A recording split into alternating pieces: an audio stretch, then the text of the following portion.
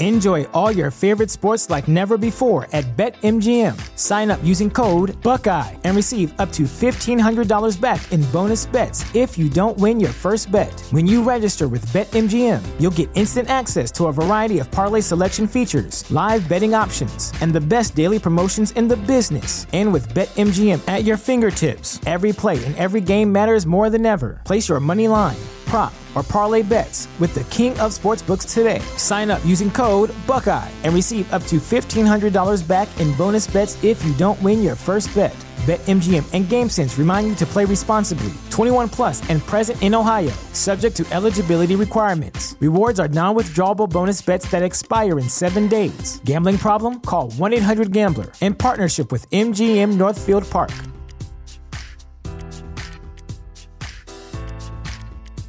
You know how to book flights and hotels. All you're missing is a tool to plan the travel experiences you'll have once you arrive. That's why you need Viator. Book guided tours, excursions, and more in one place. There are over 300,000 travel experiences to choose from, so you can find something for everyone. And Viator offers free cancellation and 24/7 customer support for worry-free travel. Download the Viator app now and use code Viator10 for 10% off your first booking in the app. Find travel experiences for you. Do more with Viator. Hey guys, you're now listening to the Coaches Network podcast, a podcast aimed at anyone who's passionate about athlete, talent, and personal development. My name's Coach Yas, and I'm a UEFA A-licensed football coach developer, and content creator. I'll be sitting down with a range of guests to discuss their journeys, their life lessons, and how you can make an impact. Enjoy. I'm good for something. Go ahead. Right, guys, welcome back to the Coaches Network. My name's Coach Yas, and I've got a very special guest with me this evening. From overseas, I've got the legendary Dr. Jerry Lynch. Good evening, Jerry. How are you? I am doing much better right now. We've got everything set up, and I'm raring to go with you. I can't wait. Awesome. A few technical glitches, but we got there in the end, Jerry. Yeah. Jerry, for those who maybe, shockingly, if it is possible, have not come across your work before, would you mind just giving a bit of a backdrop as to who you are and what you do? Well, I've been trying to find out who I am for a long time. So hopefully I'll find out at some point. It's a great question, and we have to know who we are in order to be able to be who we're going to be, to do what we're going to do, if that makes sense. But coming back to the more germane part of your question, I see myself as someone who can make a difference in the lives of people. And I make that difference in the lives of people where I help people to find out how to live a better life. And I do it through the medium of sport. So sport is my vehicle. And what I do is I ask people, I invite people into the vehicle, and we transport together and go to places that we've never been before. And that vehicle, there's a lot that goes on when you're in that vehicle. There's a lot to learn. And, there's a meditation bar in the back of that car, and, you learn how to meditate, and you learn what your core values are in life and how to live according to those things. So basically, sports becomes a vehicle, a spiritual vehicle to enlighten ourselves, to find out more about who we are and why we are the way we are and why we want to do what we want to do. And so I came across this after many, many years. I've been at this work for over 40 years. And it started out just as psychology. And then I drifted into philosophy and then spirituality. And I keep all three together. And after 14 books, I keep going and I keep learning. And so I think I'm doing it for myself. But if anyone out there wants to learn what I've learned, that makes sense, I'm all in. And I'm there to help people. And my why is not to make a living as much as it is to make a difference. And because of that, I have a lot of people really curious and wondering what this is all about and wanting to have a piece of it, really, No, definitely. And you speak there about, a lot of people wanting to have a piece of it. And, throughout that journey, 14 books, you've touched on it there. That's probably just a a drop in the ocean in terms of the amount of work that you've done. And that's just probably one way of, if you like, evidencing some of the thoughts and theories and experiences you've had throughout the years. But you've also impacted a lot of people, especially at the elite end of the sports, across various different sports. The likes of Steve Kerr, the likes of Phil Jackson. They speak very highly of the work that you do and how you've impacted their journeys. Would you mind just maybe sharing a bit of insight around, it's probably, you say, you're still discovering who you are, but would you mind sharing a bit of insight around what it is about your work that kind of really just resonates with them, and that they've really maybe fed back to you on what's been so impactful for them? Well, the reason why it resonates with them, as it would with you and me, is because, first of all, we're human beings who crave something meaningful. Sports, very basic. Here's a ball, there's a hoop, bounce the ball, get it into the basket. But in order for that ball to go in the basket, we've got to score points on the inner side of ourselves. We have to have our heart in the right place. We have to be aligned with some deeper core values, like being selfless and being courageous and having integrity and all of these values that I talk about. When we talk about for instance, a Steve Kerr, over the years, we've become really close, and I've done some consulting with him as well. He craves this message, and the message is one of the heart, one of caring, one of connection. Sports is a wonderful, wonderful, amazing, extraordinary medium for connecting with other people, if we so choose. Caring, love. Phil Jackson once told me that had it not been from, to win NBA championships, you need a lot of talent, physical talent. You need a lot of toughness. You need a lot of luck too. But he said there's one ingredient that without that ingredient, you'll never win an NBA championship, and that is you have to have a lot of love in the team, on the team, with each other. Who in the world, regardless of your race, religion, gender, no matter what it is, no matter what part of the world you're in, we all resonate with the idea of love and connection. And I think we all crave that. So it's really easy for me to get attention because I'm talking about things that I know you, Coach, you crave. I don't have to sell you on that. And you and your family, there's love there. That's important in that connection. So my message is universal. It's simple, and it's very applicable to just about everything we do. So it's a setup for success. I'm not complicated. I'm very simple. That's interesting. And I think it's that ability to maybe simplify things, that can often seem so complex in the first place, that allows us to kind of get some progress and, seek some clarity in what we're doing, and even some reassurance at times. So I guess, we're here today, to explore some of your experiences, some of your theories, and, more specifically, this idea of being a competitive Buddha. Would you mind maybe just sharing some insight as to how we've kind of maybe come to that point where this is something that you heavily believe in and you practice, if you like, and exactly what that means to be a competitive Buddha? The competitive Buddha is actually, my son came up with that title. It's my 14th book, and it's my first attempt to integrate the teachings and the truths of the Buddhist philosophy into the realm of sport. And so I came up with this idea, and I've been using these ideas and concepts for a long time. Yes.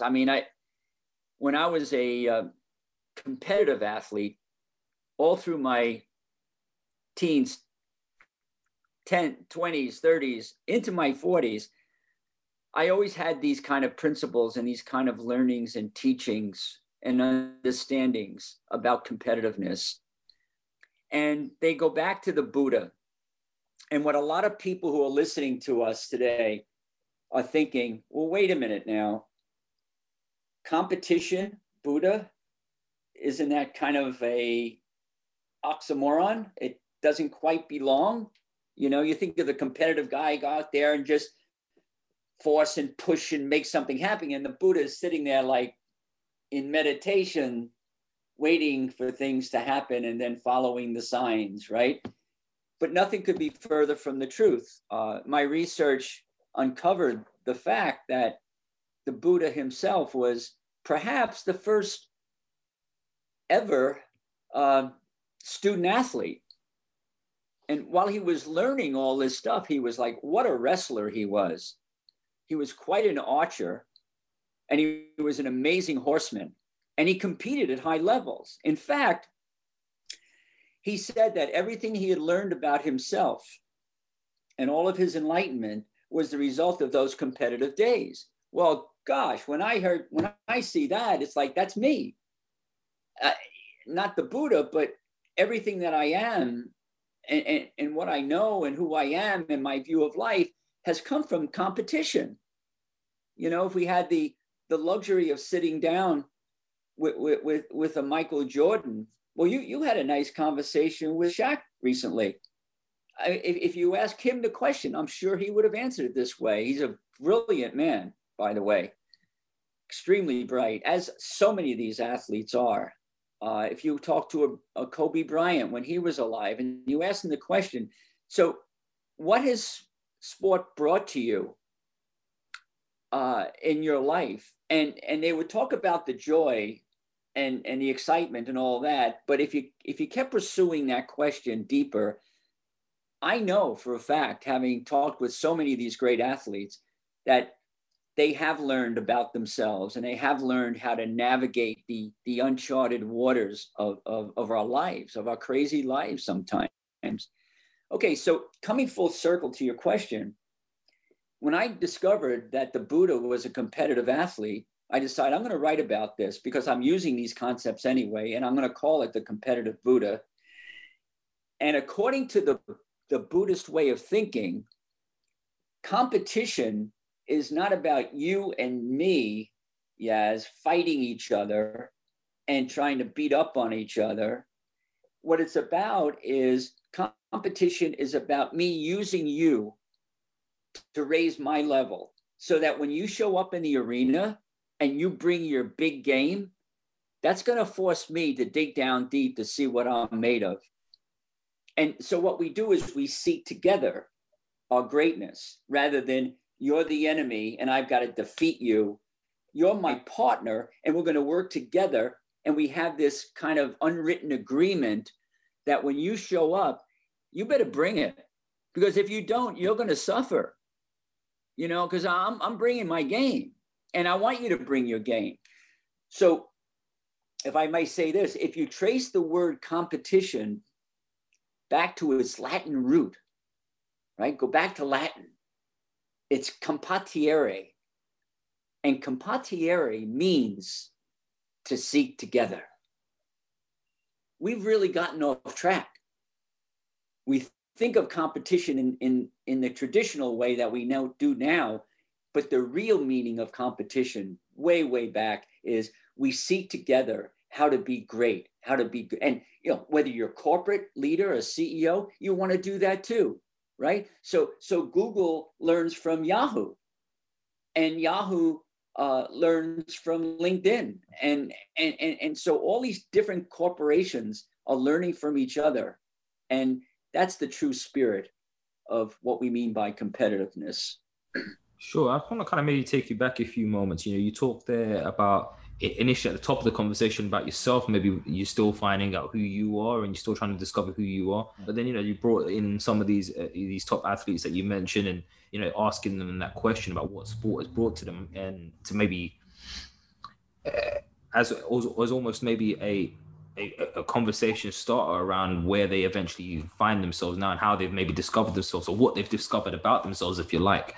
Just on that piece there, are there any more specific questions or line of questions that you'd maybe consider people to go down in identifying or getting more clarity on who they are as individuals, if that makes sense? Yeah, well, it does. But, you know, if you ask one question, who am I? you got to come up with some very superficial responses initially. And what I encourage people to do is keep asking the question. No, and just say, yeah. Look, I'm a psychologist. I'm an author. I'm an athlete. But who am I? Oh, I'm a father. I'm a dad. No. But who am I? I'm a teacher. I'm a mentor. I'm a guide. Yeah, but wait a minute, Jerry. Like who are you really? I'll get down to the fact that I'm a human being, and my humanness helps me to understand my mission in life, the purpose of life, and why I'm here. And so what I am is I'm a facilitator. I'm a teacher of goodness, of good things, and my mission is to bring joy and kindness to the world. And ultimately, that's what's most satisfying. So we have to keep asking the question, who am I? Another question to your point, Yaz, that I like to ask after you explore who am I is where am I going? Why am I going there? And who am I taking with me? That kind of sums up life. I mean, really, when you think about it, where am I going? Well, professionally, emotionally, spiritually, physically, nutritionally, so we have to add all these categories, don't we? So where am I going in these ways? That sort of defines basically your life's journey. And where am I going and who am I going to take with me really helps to define who you want to surround yourself with. If I'm taking people that aren't on that same page, it's going to delay the progress. I'll be a little more clear with that. Let's say I'm an athlete and I want to go, and I'm a young athlete and I'm a basketball athlete and I want to play in the NBA. That's where I'm going. And I look at who I am and what have you. Okay, so I want to go, who am I better hang out with people who have ambition like I have. I better surround myself with people who really care about me, people who are loving and kind. I better have a lot of love in my life, because without that love, I'm not going anywhere. And you can see that in the NBA. You can see it in any professional sport league. The athletes that struggle, the athletes that have all the dysfunction going on, look at their family, look at their journey. Love is absent. They're struggling to find it. And whereas when you have a team like the Warriors, the Golden State Warriors, and you have a leader such as Steve, and not to glorify Steve at all, but he's a human being, but he's an amazing human being. There's a lot of love in that culture. And so wherever you find yourself, we want to make sure, if we ask the right questions, who am I? Where am I going? Who am I going to take with me? You want to make sure that there's a lot of support, a lot of connection, a lot of caring, a lot of love, a lot of integrity. And so all of these things come together. And sport is this microcosmic classroom that allows us to discover the answers to all of these questions. And I just guide people through that. I'll take a professional athlete and we'll go through the series of questions, but that's part of it. That's part of the journey, part of the work. But there's so much for them to learn, and there's so much for me to learn. We're talking about amazing values, Buddha virtues like compassion. Without compassion, the Chicago Bulls would have never happened. The personalities on that team.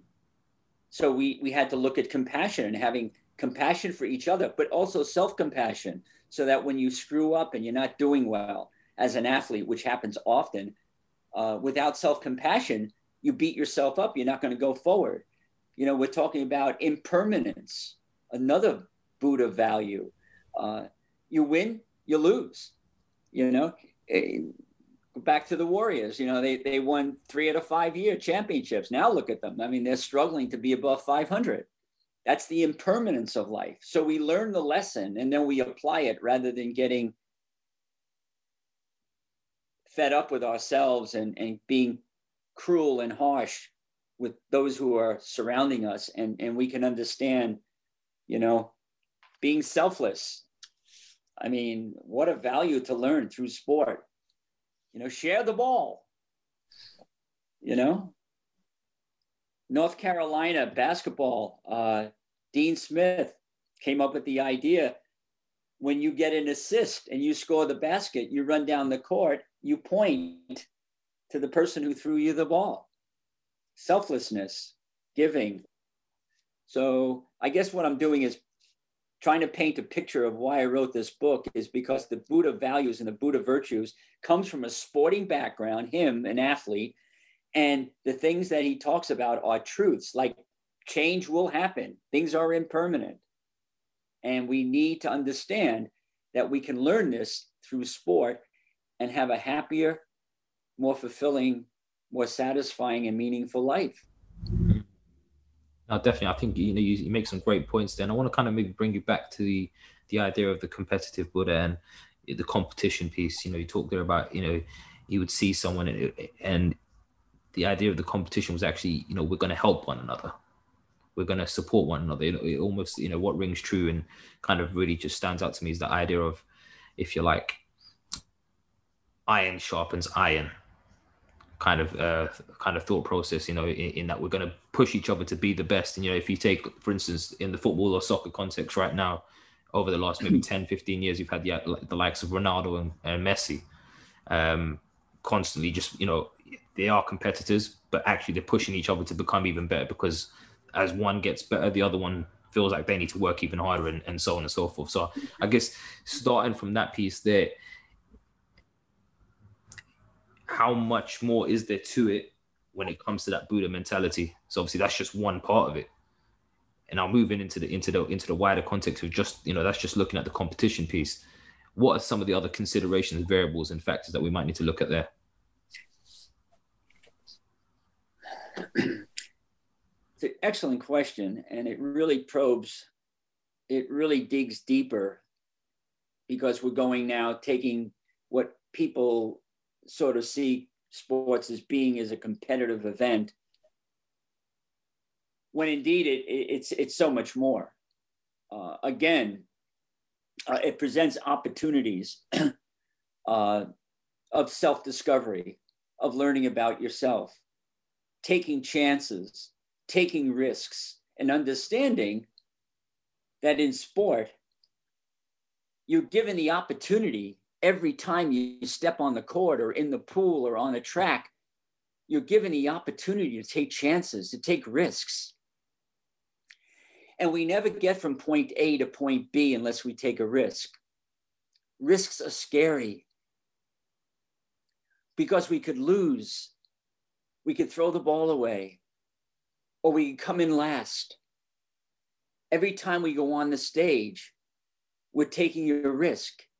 It's an area of vulnerability. It trains us to be vulnerable. And vulnerability is, contrary to the way a lot of people think, it's actually a strength. If you can be vulnerable and you're not afraid of losing, that's the only way you're going to win, ironically, because if you don't take the chance on winning, you're not going to enter the arena. You're not going to get your face dirty. You're not going to get your hands wet. And so besides competition, we're looking at risk-taking. We're looking at vulnerability. One of my favorite quotes, and this is what sports helps us to do, but one of my favorite quotes about risk-taking is, okay, so we approach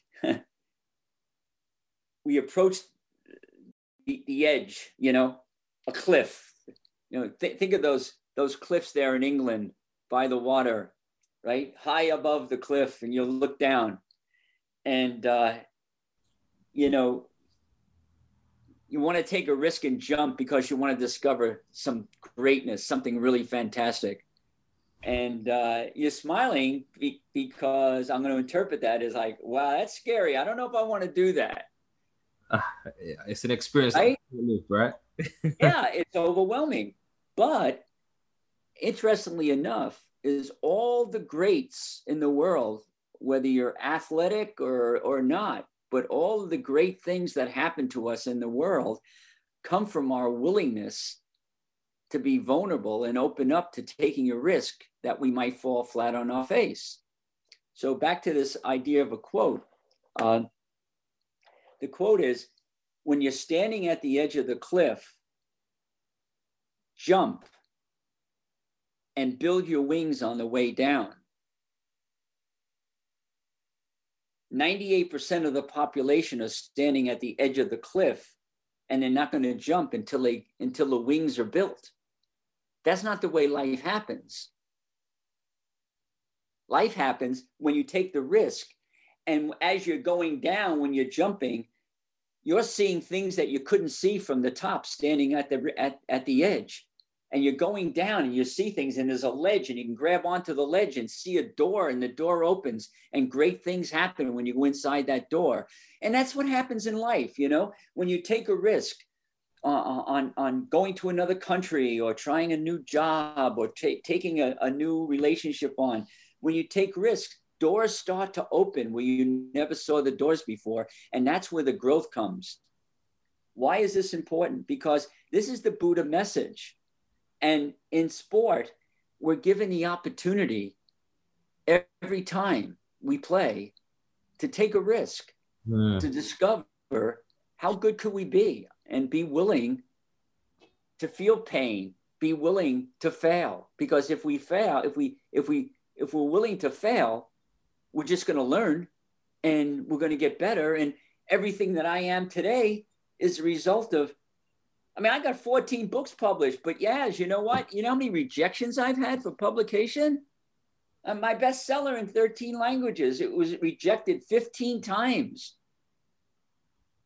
If you don't think that's a lot, you write a book and get rejected the first 5 times. What message are you going to tell yourself? So I entered the arena with the agreement that I'm going to go until this thing gets done. And the same thing with sports. Every time you enter the arena, I'm going to play my heart out, and I'm going to sprint my lanes and crash the boards and box out and dive for the 50-50 ball.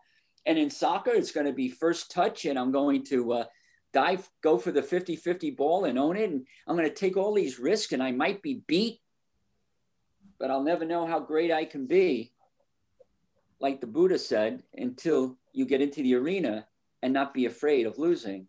Because losing becomes our greatest teacher. And in this book, I have a whole section, as you saw, where I talk about the Buddha brain and the Mamba mind. And the Mamba is the Mamba mentality of no other than Kobe Bryant. And up to the day he died, yes, you probably know this, he was a firm believer in meditation. He meditated every day, which is what the Buddha taught us, to meditate, to get clarity, to be clear on things. And the whole Buddha mentality of competing. Like, I remember Kobe saying, "I'm not afraid to lose." That shocked people. We're all afraid to lose. He said, "I'm not afraid to lose. If I lose, I'm going to learn from it." That's the Buddha. And I'm not afraid to take a risk, because if I take a risk and I fail, I'm back where I started, and I'm going to learn again. Yeah. I think just within that, though, that getting to that stage where you're saying you're not afraid to lose, because essentially there'll be a lesson out of it. That's probably taken a lot of effort, or a lot of searching, or a lot of experience to get to that stage. But for the average person, that's probably not that simple. So I guess, so I was just going to say, off the back of that, how do we get to that point? And we're here talking about this Buddha mentality and using competition to kind of help us get even better as individuals, or even as teams, if you like. I'm very interested to know, firstly, how do we get from not having that state of mind to that state of mind? And then beyond that, how do we then, if we're talking about maybe from a coaching capacity, how do we then maybe instill that onto maybe some of our athletes, or if we're, even in the business world, if we have got people that are working within our teams, how do we get them to shift to that mindset? What are some of the steps that we can take? Yeah, and your question is brilliant, but it's also unfair because it's so penetrating that if I don't have 2 hours, I'm not going to do a great job on explaining it. Open to a part 2, Jerry. No, I know. Listen, you have this way of really like a laser beam into the center of the issue, and that's what you're referring to. So it's brilliant. But I'm going to try to simplify it, just like all the things that Buddhism represents to me is a simplification of everything we try to make complex, right? I can tell you to go out and read all these books, blah, blah, blah, and take these seminars and what have you. But honestly, there's certain things that are required of an individual. The Chinese expression, it says, when the student is ready, the teacher appears. Now, guess what? The teacher is always there, always, in different forms. The teacher is life. Life happens, and it's there to teach us. We have to be ready. So the first step is, if you're listening to this and you want me to answer that question, I've got to tell everyone listening is, are you ready? Are you ready to kick up your game a notch? Are you ready to discover parts of yourself that you never knew existed and to take on life in a way with more vibrancy and more gusto? And that's not a pep talk. I'm just saying, if you're ready to do that, the second stage would be awareness.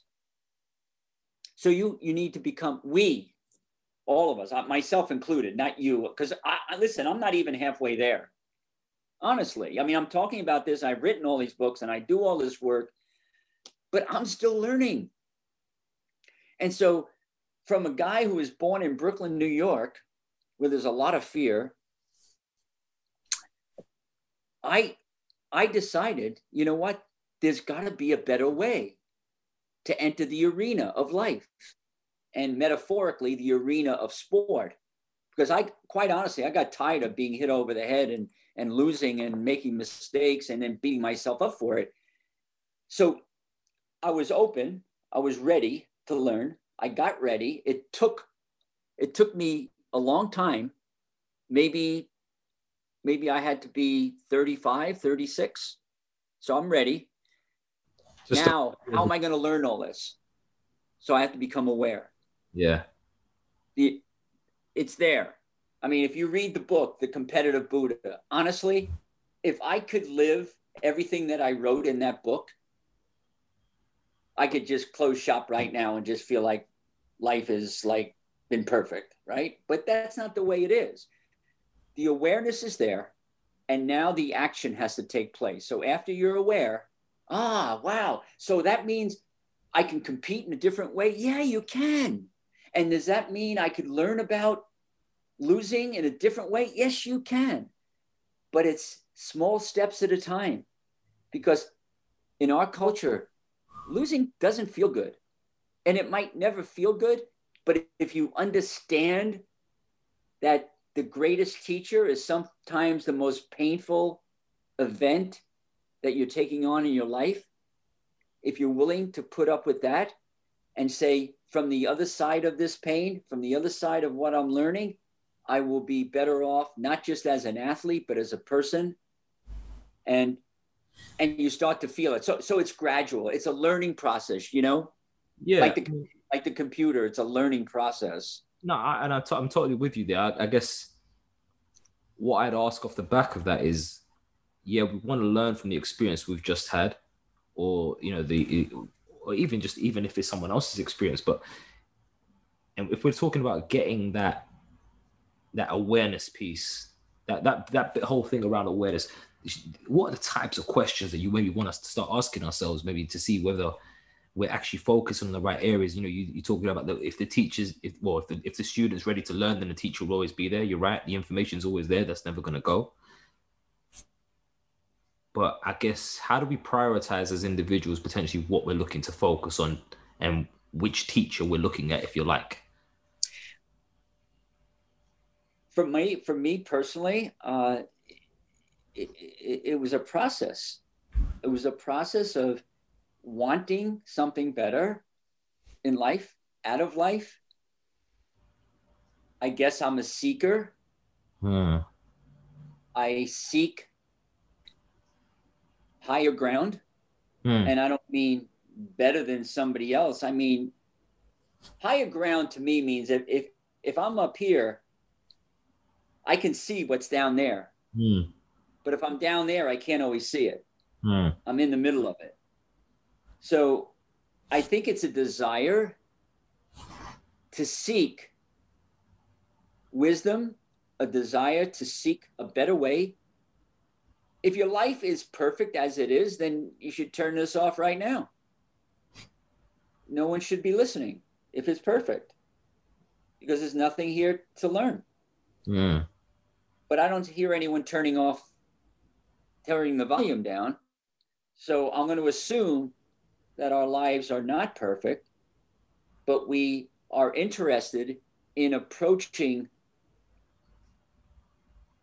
the cliff at the risk of saying life could be better, and I'm going to start finding out how that could happen. And so you observe, you see other people. Oh my gosh, these people over here, they seem so happy. Why are they happy? You know, why are they happy? And they have family, they have relationships, they have closeness, connection. Oh, maybe I best start thinking about my relationships. You go over here and you say, this team seems to really have it together. I love the way they are as a team. I wonder what that's about. So you study that, or you try to find out what makes that team so good. What makes the Golden State Warriors the Golden State Warriors? Well, maybe it's their values of joy and selflessness and compassion. Or if you go up to the Seattle Seahawks, the football, and you look at Pete Carroll's organization up there, and you look at his values, or you go to Anson Durant, soccer coach at Carolina, and you look at the values his team functions under. So we have to be aware, we have to look, ask questions, find out. Hey, how come you're doing what you're doing? Yeah, why are you doing that? You seem to really enjoy this. How curious. So it requires you to have this sense of searching and seeking, but there's also this sense of curiosity, this endless curiosity, and a curiosity. That piece there, I think that's fascinating for me. I really want to know, can you get that, or are you born with that? Because for me, I'll give you an example. I was that guy, maybe not in school, but certainly as I grew up and I got into the coaching world, and I started, taking some maybe the professional development courses and coach education courses. I was always that guy. Yeah, I want to know more. I want to know more. I want to know more. Put my hand up, and I'd have questions coming, until people were just looking at me like, does this guy ever stop asking questions? Or I just want to learn more. But is that something that is innate within us, or do you believe that comes from, that can be learned? It not only can be learned, I think perhaps 98 or 90% of it is learned. 98% of it is learned. The environment. If you grew up in a family and you go to bed at night and your mom and dad are reading you books, and the books are ones that really play into your imagination and help you to ask questions and help you to dream and to imagine and to have vision. And then, so that's one piece. And then the other piece is around the breakfast table, mom and dad are asking questions. So how are you enjoying this year in school? What is it like? And so it's an environmental thing where you learn that asking questions and learning is a good thing, and you become comfortable with it. And then there are some environments, they don't have any of that stimulation. They don't have the it's the stimulation, really. So to your question, for me personally, I grew up in an environment, to be honest with you, that was not very stimulating. Not at all. In fact, my father never went to high school. Imagine, not even high school. And my mother, 2 years to high school. So they weren't very intellectual. They weren't very curious about a lot of things. They were too concerned about where's the next meal going to come from. Seriously, my father was a product of the Depression. And it's like, you're going to.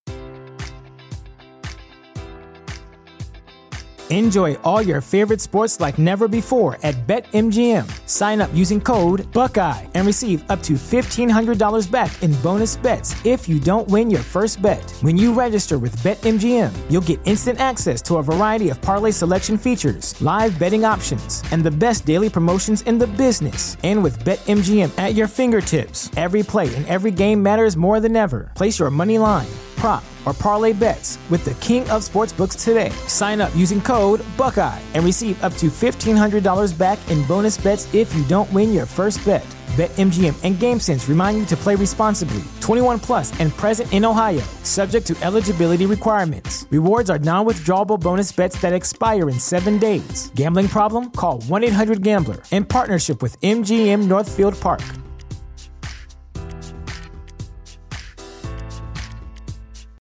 You know how to book flights and hotels. All you're missing is a tool to plan the travel experiences you'll have once you arrive. That's why you need Viator. Book guided tours, activities, excursions, and more in one place to make your trip truly unforgettable. Viator has over 300,000 travel experiences to choose from. Everything from simple tours to extreme adventures and all the niche, interesting stuff in between. So you can plan something that everyone you're traveling with will enjoy. Real traveler reviews give the inside scoop from people who've already been on the experiences you're considering. So you can plan with confidence. Free cancellation helps you plan for the unexpected. And 24/7 customer support means you can travel worry-free. Download the Viator app now and use code Viator10 for 10% off your first booking in the app. Find travel experiences for you. Do more with Viator.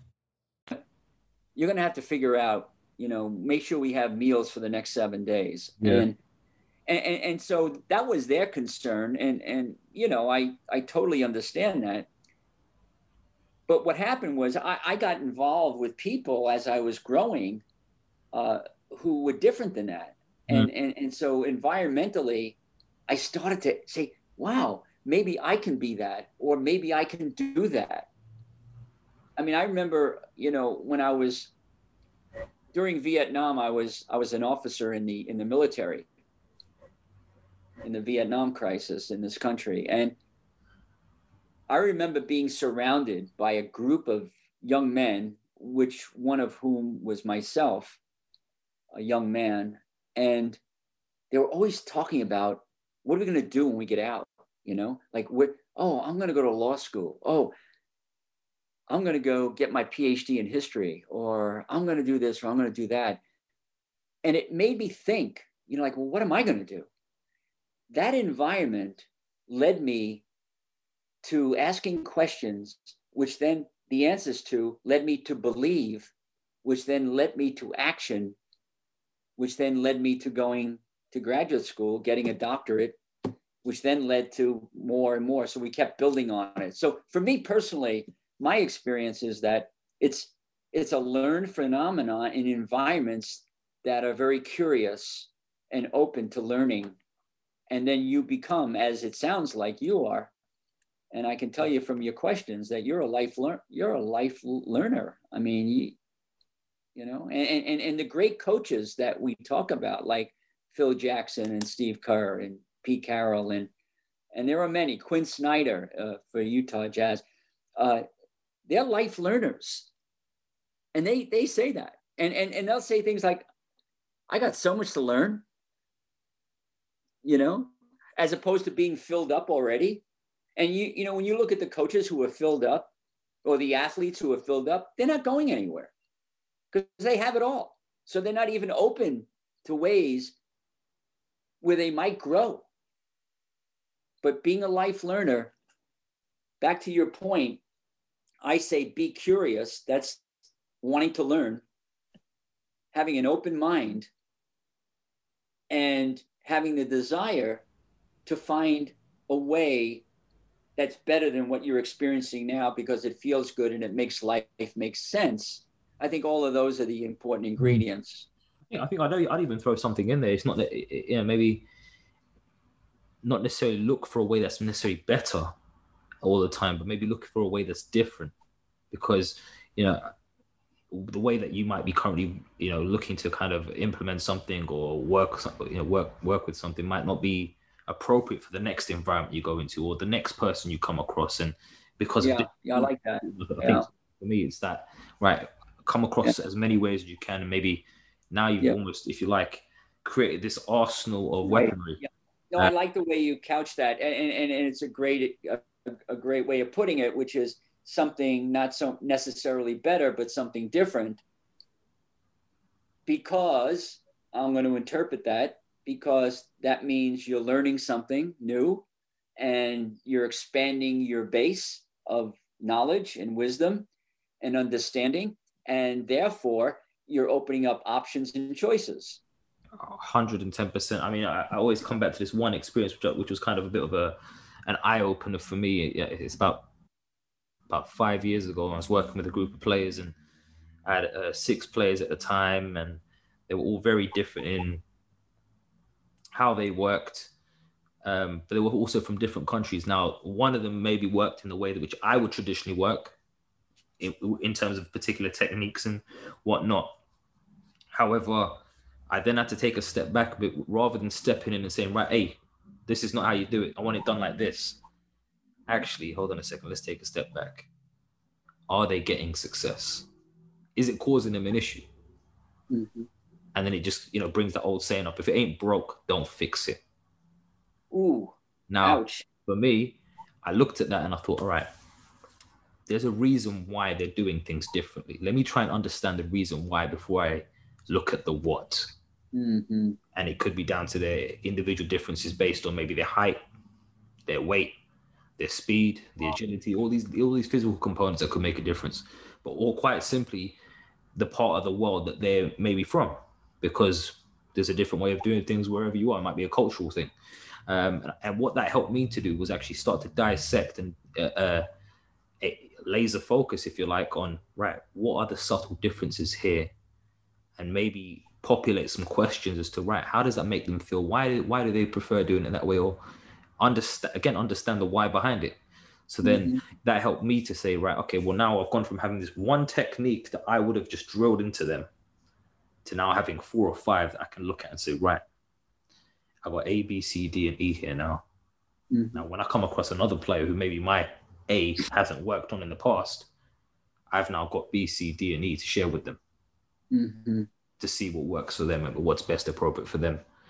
But I see that you're looking at me quite intently. So what are your thoughts on that? Well, my thoughts are your observations are very keen and spot on. It's not a questioning look. It's like, wow, yeah, that's really good.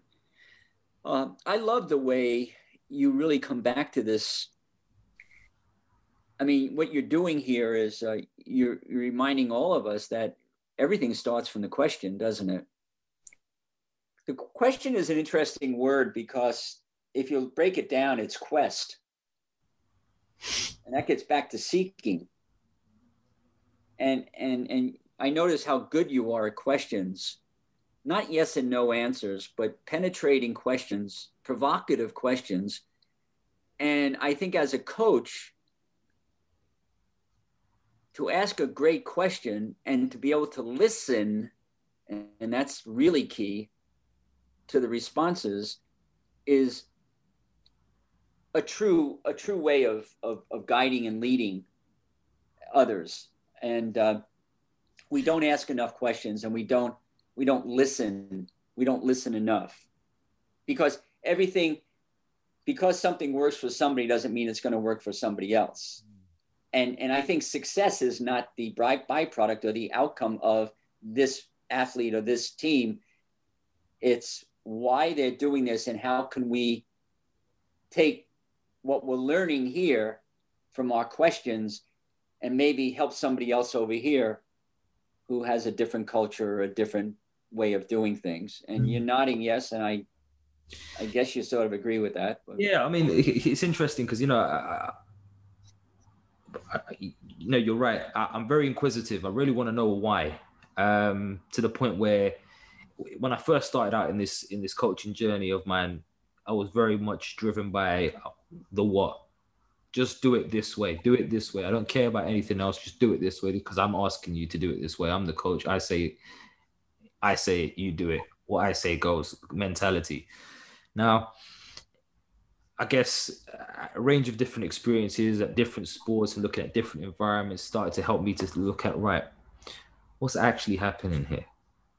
Yes, I could tell them how to do it. Some of them may be able to achieve it. Some of them may be able to implement and reenact what I'm asking them to do. But how many of them can do that without me in their ear?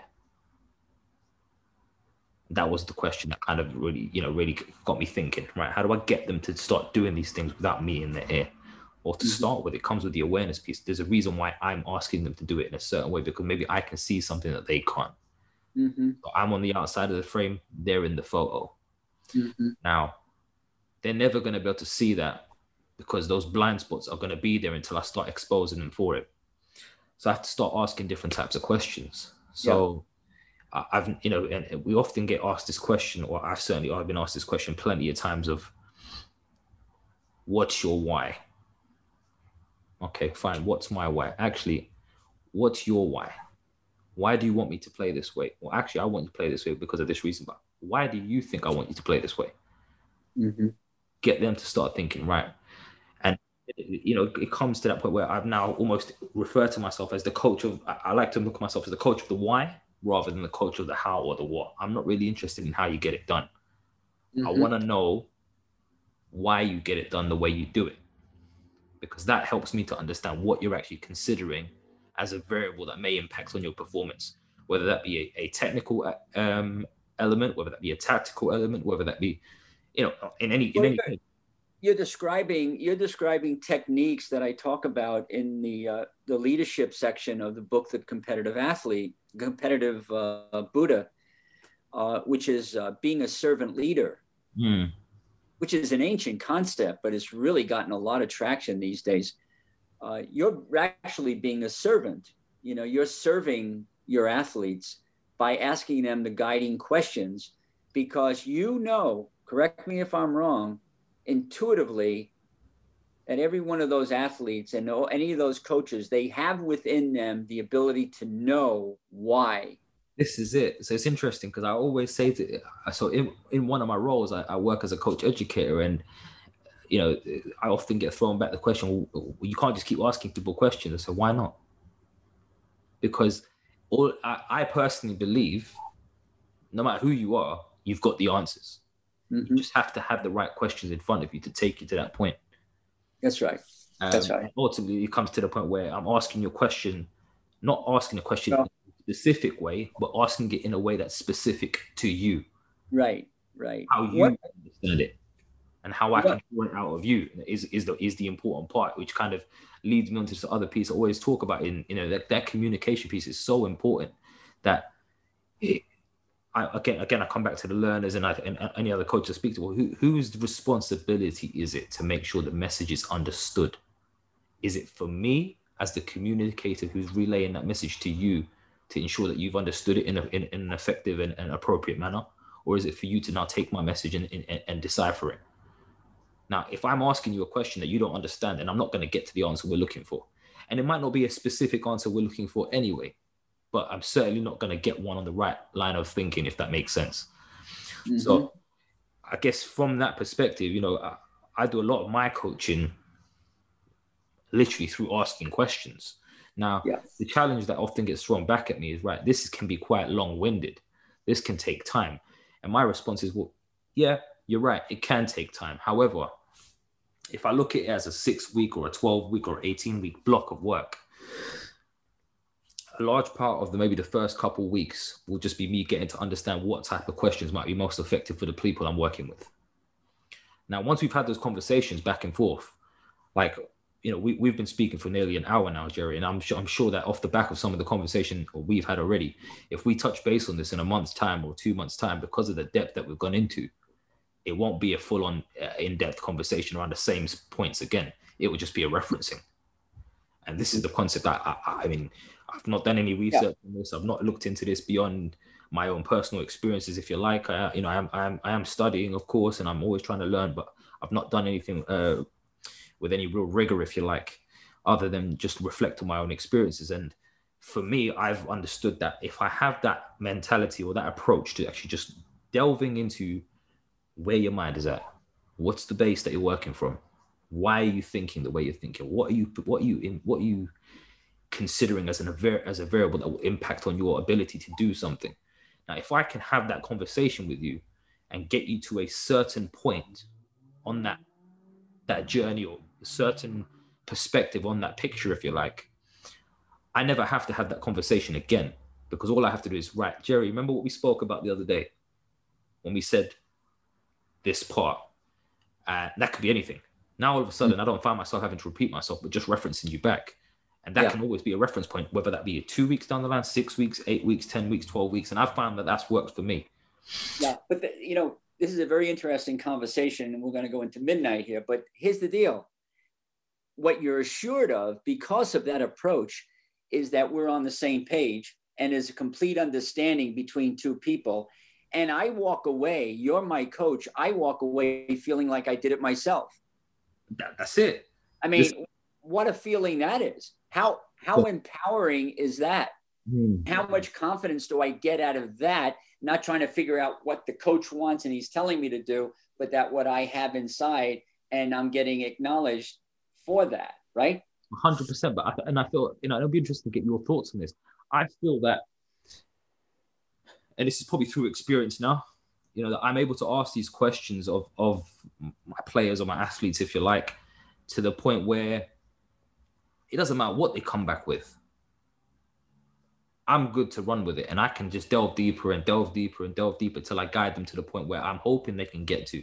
And there's not a specific answer that I'm looking for per se, but there's a question that I want answered, and ultimately is why?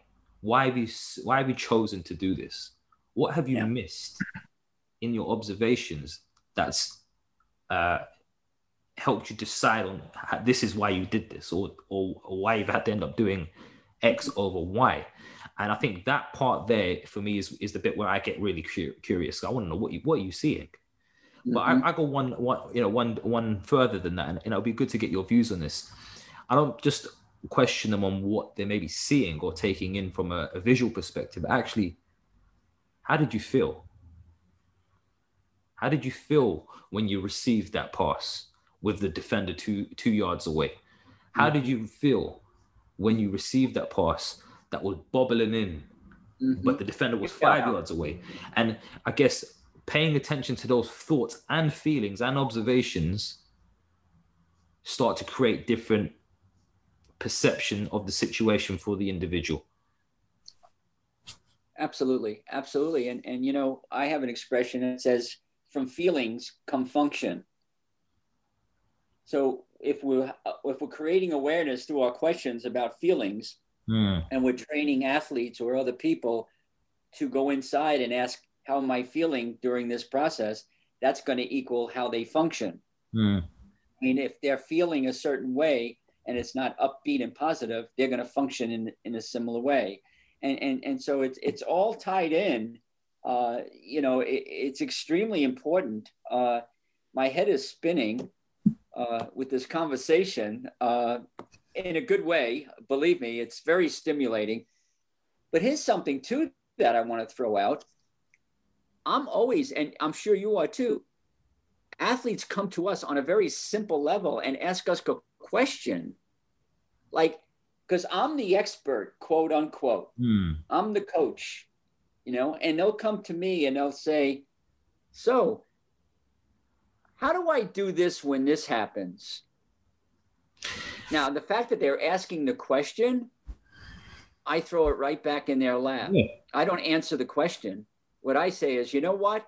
I believe in you to such a degree that I think you even know. Give it a shot. What do you think the answer to your question is? Right. And they come out with this thing, and it's like, I wish I thought of that. They come up with an answer which works for them. Right. And I think that's the key.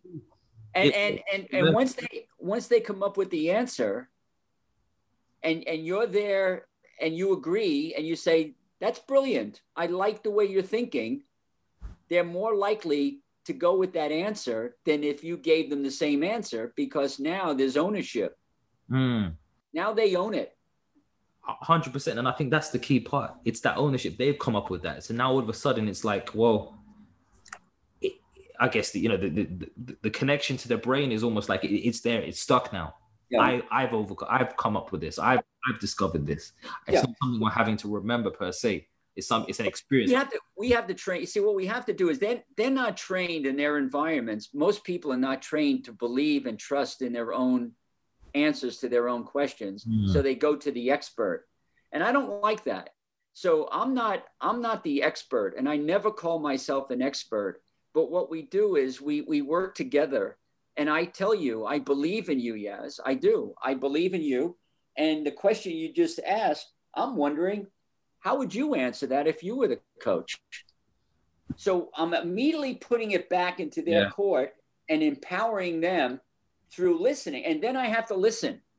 Yeah. And if something that I have something to add to, I can say to them, that's brilliant. I love what you just said. And have you thought of this? Ask them the question, have you thought of this? Not tell them. Yeah. And they say, yeah, I did think of that. Wonderful. Now you got the whole package.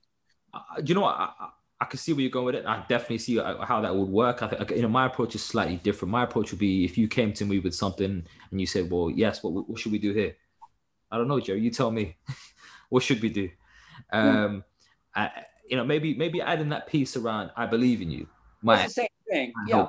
Yeah. I mean, I think it sets the table. What happens is, what's the interpsychic message? Well, the message is, the coach trusts me, so I should trust myself. And I'm in a safe environment. Yeah. He's not going to criticize my answer. It's safe. Yeah, 100%. And we have to create these environments. And that's what servant leadership is all about, is the master is the student. And the coach becomes the student. Yeah, no, definitely. And I totally agree with that. And I think it is, for me, I've always said, right, I always ask my players or my athletes questions because I want them to feel that we're on this journey together. It's not me taking them on the journey. It's we're on this journey together. We're learning together. It's a great opportunity for me, especially when I'm now putting on new practices, new types of sessions for them. And I'll be open with them. I like to think off the cuff. I don't really plan too many things in advance. I've got an idea of what I want to see, and I've kind of over time got some principles that I kind of work off to get those things to come out. But at certain times I might think, you know what, guys, we're going to try something different today. I've never tried this before. And it comes back to the top of the conversation. We talked about the vulnerability. That vulnerability from me as the coach, I think it allows them to kind of just, okay, yeah, let's come on that journey with you. Yes. And we don't mind if you mess up, because now we know that you're learning too. And I think that piece is key.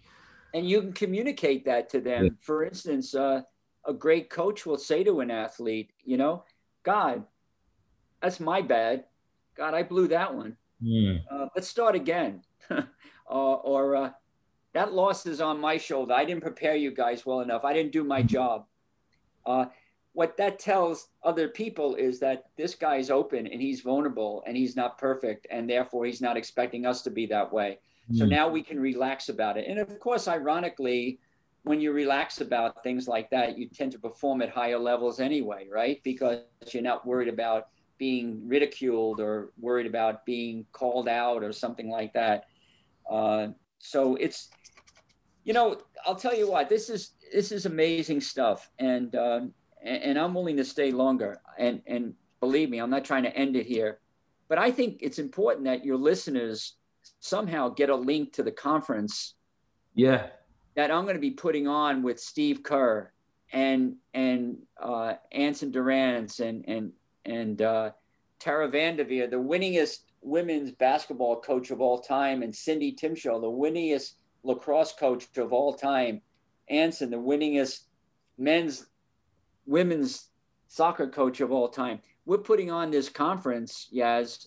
It's virtual, and we'll have people from 5 different continents, so 12, 13 countries attending this, and it's life-changing. It really is. And everything that we're talking about, I mean, I'm going to dive right into this whole thing with servant leadership, right? And how to serve them rather than them serving us, and how to be a good listener and ask good questions. So it's really germane to this whole process. Definitely. No, I am full of time. So maybe it might be worth maybe putting in a part 2, but I've got a couple more questions just to kind of, wind down and wrap up before we kind of move on, and maybe you can share a bit more about the conference itself. And I'm sure there's, you've got my mind spinning even off the back of this conversation, and I'm sure there's probably listeners thinking out there thinking, what the hell's going on here? Yeah. We're all in our own little rabbit holes right now. But, something off the back of what you just said there a second ago, and it's, a quote that came to me once was, coaches should learn to point the fingers at themselves when the athletes don't get the results that they were looking for. Because at the end of the day, our job is, to do and say the right things in the right way, at the right time, for the right person to get the right result. And we can only do that by understanding, having those in-depth conversations and those questions for the athletes we work with to understand their why, and whether that's the why they've maybe performed a certain action, or even just as simple as why are they here in this environment with us? What are they trying to achieve? And so, what are some of the experiences that's brought them to this point? Well, I think it's also important. This has to be mentioned because, yeah, there are some listeners out there wondering where are they going with all this. Where we're going with it is where the great coaches are today. The great coaches are asking questions, are listening, are empowering and inspiring athletes, as opposed to walking in and telling them, do this, do this, do this. And then when the going gets tough, the athlete looks over their shoulder and says, Coach, tell me what I need to do, rather than believing in themselves. So this is really cutting edge stuff that we're talking about. And it's so important. Now, having said that, there's coaches out there that are thinking, yeah, fine and dandy, but there's some X's and O's here we got to talk about. And, I totally buy that. I mean, I get it. Like there are certain things that we have to teach specifically about a certain movement or a certain offensive setup or an out of bounds play or something like that. But then within the context of that, you could still do the same thing we're talking about. You could still ask a question, like when something doesn't work, when you're teaching them in X's and O's, you could ask the question, right? The question is, how could that have been done differently? What do you think we could have done to make that more successful?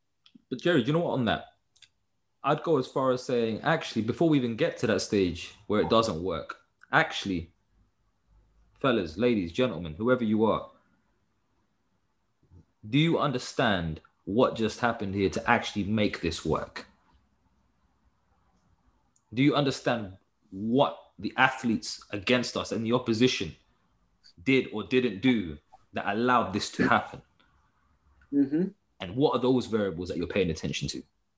I'd go as far as that, and then start to look, right, did those variables occur, right? If those variables didn't occur, right, let's see what happened instead. Yeah, but my point is that, because I'm very aware of these listeners, and they're out there thinking, I'm telling you, I deal with thousands of coaches, and they're thinking, come on, guys, how do we coach the X's and O's? You coach the X's and O's the way you're going to coach the X's and O's. But what we're doing is we're adding another layer. It's another level of sophistication. And it's simple. By you asking that question, the athletes have to go inside and solve the problem. They have to actually see how the dynamic unfolded and what they can do to correct it or to keep it or to change it or to do whatever they need to do with it. And you're there as the guide, and you're asking the guiding questions on the quest. And the quest is to become a better version of yourself, a better version of the team, a better version of life. It's always that way. And it always comes from taking a quest. You go on this quest, this journey, and that journey is filled with questions. And they're not mutually exclusive. X's and O's, questions, hand in hand, they go together. It's a methodology which is going beyond the antiquated methods that just aren't working today. They're just not. And that's 98% of the coaching out there. That's a shocking statistic, but I'm probably being conservative. No, listen, it's a great point, Jerry. And I think, certainly from my experiences, I find myself more and more often asking myself and asking, when I'm looking at other coaches, why are you doing things that way? Why are you telling players how to do things?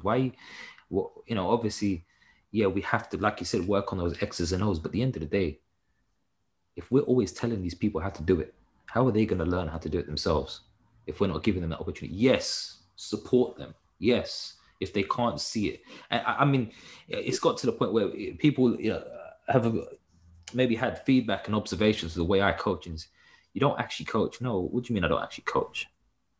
You don't actually, all you do is ask them questions. Okay, right. You never tell them how to do it or what to do. I don't need to. I just ask them to pay attention to how it makes them feel, whether it feels right or not.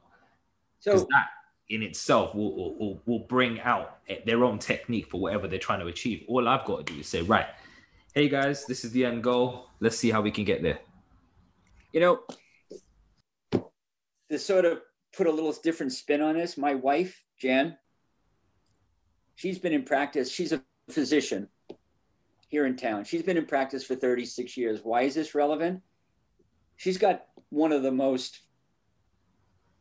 well-known practices. After 36 years, she's getting, every week she has 5 new patients referred to her. That's unheard of. 5 new ones. She has to hire doctors to come in because she can't take the overload and everything. 80% of the conversation that she has is asking the patient questions. It's an agreement. She's the coach, and the patient is the athlete, right? Same thing. 80%, she tells me, of her conversation is asking the patient questions, and the answers that come up teaches the patient that they have within them the answer to their health and their overwhelming well-being. And they're more inclined to buy in when Jan then says to her patient, you know what? You're absolutely right. From everything that I know, I couldn't say it even better. And the patient leaves 2 things. A, I came up with it myself. And B, the doctor approves of it. And therefore, I'm going to buy into it. I'm doing it. As opposed to the doctor saying, well, this is what you got to do. You got to do this, this, and this. All right. Take this home. Take this 2 times a day, blah, blah, blah. See you next week. She's there diving into questions that go beyond just what the patient came in with. And she believes that the success of her practice has everything to do with that method. Imagine, that's totally not related to sport. Yeah, absolutely. And they get well. You know what? They get well. Their health improves and they feel empowered. And when they feel empowered, they're more likely to do the things that are necessary to have a healthy lifestyle.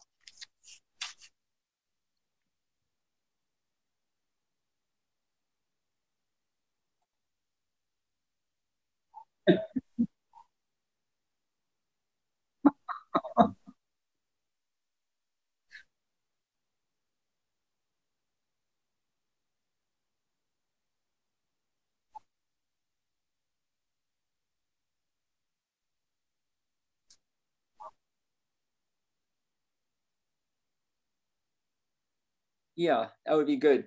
Thanks for giving me that time. This is a conference that I put on with my partner, John O'Sullivan, who's brilliant. And the two of us put on this conference. I have a lot of contacts in the world of athletics, a lot of people who are really, really at the top of their game, like a Steve Kerr. Steve will be there. Like I said, Tara Vanderveer, the best women's coach of all time, basketball coach. And the list goes on. And what I'd like is if your listeners somehow could get a link to that conference. I sent that to you, didn't I? I believe so. Yeah, that will be put in the show notes for you. When is the conference? The conference, okay, so it's virtual. And the beauty of that is the conference is August 21st and 22nd. So it's a Saturday and Sunday. After the part 2, is it? It's what? After our part 2, is it? Oh, yeah, absolutely. That is definitely part 2. I love your sense of humor. It's so good. Yeah, we have to have a sense of humor. Put that in the next conversation. If we can't laugh at ourselves, too many people taking themselves too seriously out there. So it's the 21st and 22nd. It's virtual, and it's Saturday and Sunday. And we're going to have breakout rooms. We're going to have 2 speakers in the morning, 2 speakers in the afternoon. I'm going to be presenting quite a bit of material and asking a lot of questions. And would love to see you there. You're going to get 2 free books if you sign up. You're going to get my brand new book, The Competitive Buddha, and you're going to get John's book, Every Moment Matters, which is another brilliant book on coaching and sports and athletes, athletic performance. And so 2 books come along with that. And it's just going to be an amazing conference. We're going to get coaches. We'll probably have 500 to 700 coaches from at least 5 continents, and it's growing every year. And this year we're very fortunate to have a star-studded cast of speakers. I really feel blessed. So it's going to be a great one. You'll come away after the weekend, I guarantee you this, or your money back. If you don't come away from that weekend with several, and by several, minimum definition of several is 3, but I think it's going to be more like 5 or 6 life-changing strategies to bring into your coaching and to your performance if you're an athlete, then we're not doing our job. And so I'm real excited about it. And if you don't have that, if you have the link to it, that would be great if they could, or they could go to, what they could do is go to changingthegameproject.com or wayofchampions.com. And those are 2 websites. And up at the menu bar up there, it has conference, Way of Champions conference. If you press on that, it'll give you the link and it'll show everything. But it'd be great if you could share that link with them as well. We'll definitely put that link in the show notes for you. Jerry, just as we start to, just to wrap up then, would you mind just maybe beyond those 2 websites, let the listeners know where they can potentially get in touch with you and some of the other stuff that you do? So I know that you guys have got the Way of Champions podcast as well. I don't know if you just want to share a bit of insight around that for the listeners. Yeah, the Way of Champions podcast, we now have over 1 million listeners to it. It's one of the top 5 sports podcasts now in the country, I believe. It's Way of Champions podcast. And every week on a Monday, we have a new speaker and someone new to interview. It's not an interview. It's more like what you and I were doing. This is a conversation. So that's the way it is. It's a very nice, low-key conversation, like a fireside chat, that kind of thing. Also on wayofchampions.com, there's up at the menu bar, there's a blog page. And I've been writing ferociously quite often, insights into all of the things we've talked about today. And I have quite a few things that I've written on there in the last several months, and I'm continuing to do it. So I think you'll find it very interesting and very enlightening and educational. And I'm asking a lot of questions on those things, and I think you'll find the answers inside for sure. And my email is wayofchampions@gmail.com. website, wayofchampions.com. Awesome. Look, Jerry, it's been a fascinating conversation, and I'm sure off the back of this, we'll pick up and have a part 2 at some point, because I feel like, there's so many more questions that need to be asked on this topic. Oh boy, yeah. I was smiling, and I was like thinking sometimes my facial expression showed it, like, oh my God, this guy is going deep, and please give me 3 hours, will you, to answer this? Let's do it. Let's make it a marathon. I don't know. We'll do it again. Definitely. I'll do it because it's fun, and also it plays into my why, and my why is, again, I'm not looking at making a living as much as I am making a difference, and as long as I have platforms where I can make a difference, I'm going to show up, but it's got to be fun. Awesome. So Joe, just on that, I've got one final question for you. But just by having this conversation with me right now, you made yourself part of the Coaches Network community. What's the legacy that you want to leave behind? It's too early for legacy. I talk about legacies. You got to have more time. You can't be much too soon, and I might not be the one. But so tune in next time to find out, right? Yeah, perhaps that would be good. Yeah, no problem. But thanks for the question, and it'll go inside deeply, but I really, my gut feeling is too soon for a legacy. Well, look, Jerry, it's been a pleasure. I really appreciate your time this afternoon, this evening, and I'm sure we'll definitely catch up. Well, there you have it, guys. Another episode of the Coaches Network podcast, where our aim is to bring the world of athlete, talent, and personal development together to just one platform. And you can help us with that mission right now by sharing this episode or any of your favorite episodes with everyone that you can think of. You can tag us in those mentions as well on Instagram at the Coaches Network or on Twitter at the Coaches Net. We look forward to hearing from you. Let us know what you thought about today's episode. And until next time, guys, take care.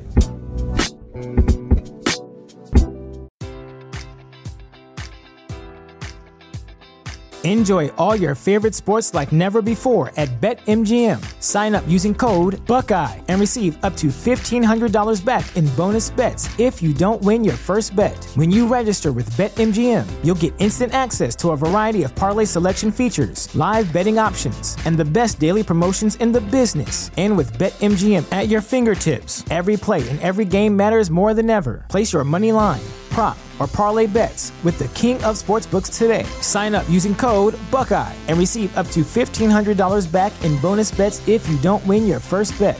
BetMGM and GameSense remind you to play responsibly. 21 plus and present in Ohio, subject to eligibility requirements. Rewards are non-withdrawable bonus bets that expire in 7 days. Gambling problem? Call 1-800-GAMBLER. In partnership with MGM Northfield Park.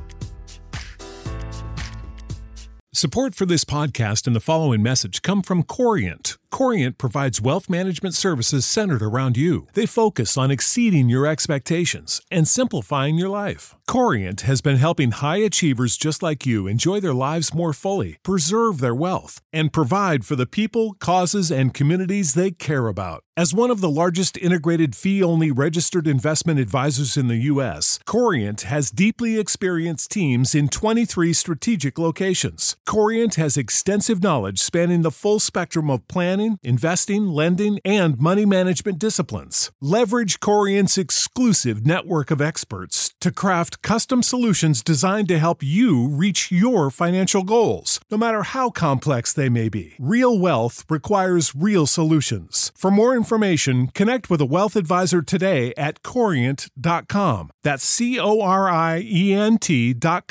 Corient.com.